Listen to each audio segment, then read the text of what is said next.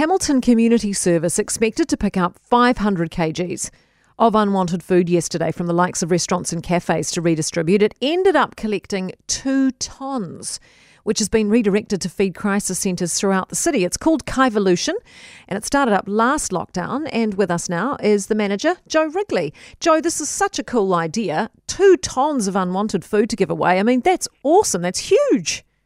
It is huge. We've been going for a bit longer than lockdown last year, but the arrangement started in lockdown last year. So, we were just blown away yesterday. We took a day to close down and sort our protocols and our team safety, and thought, half a tonne, we can do this, and then had a very long day. But it's been awesome. And this is mainly food from restaurants and cafes, right? Yes, or food that was destined to them before they closed down. Right. Do you expect the amount of food you're collecting to increase as lockdown goes on, or will it die down a bit because, people are closed? Well, last year, so we don't know what to expect, because last year we thought it would decrease, and actually over the month last year, it increased by 6 tonnes. Right. So we are also part of the New Zealand Food Network.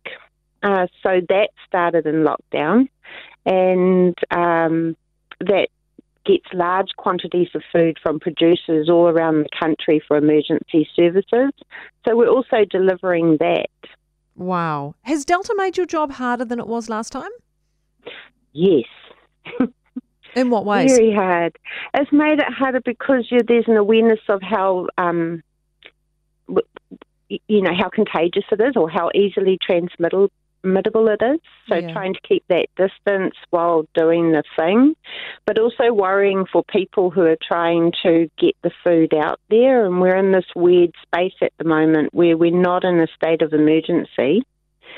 But we're in lockdown, but people are still trying to distribute food.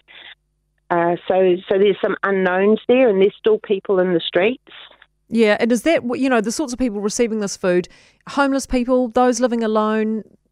Yep, the people who are in night shelters when lockdown hit, they had to stay there. So we're supporting the Methodist City Action Kitchen, who cooks the meals to go to the night shelters. The Serve is 24, a 7-day-a-week community meal service, so they can't invite people in to sit down for the meal now, but they still have to cook that food and get it out into the streets where people need it. Right, I love it. Hey, it's a great thing you're doing, Joe, and all the very best with it. Stay safe. Thanking you, Joe Wrigley, manager of Kaivolution. Such a cool idea, eh?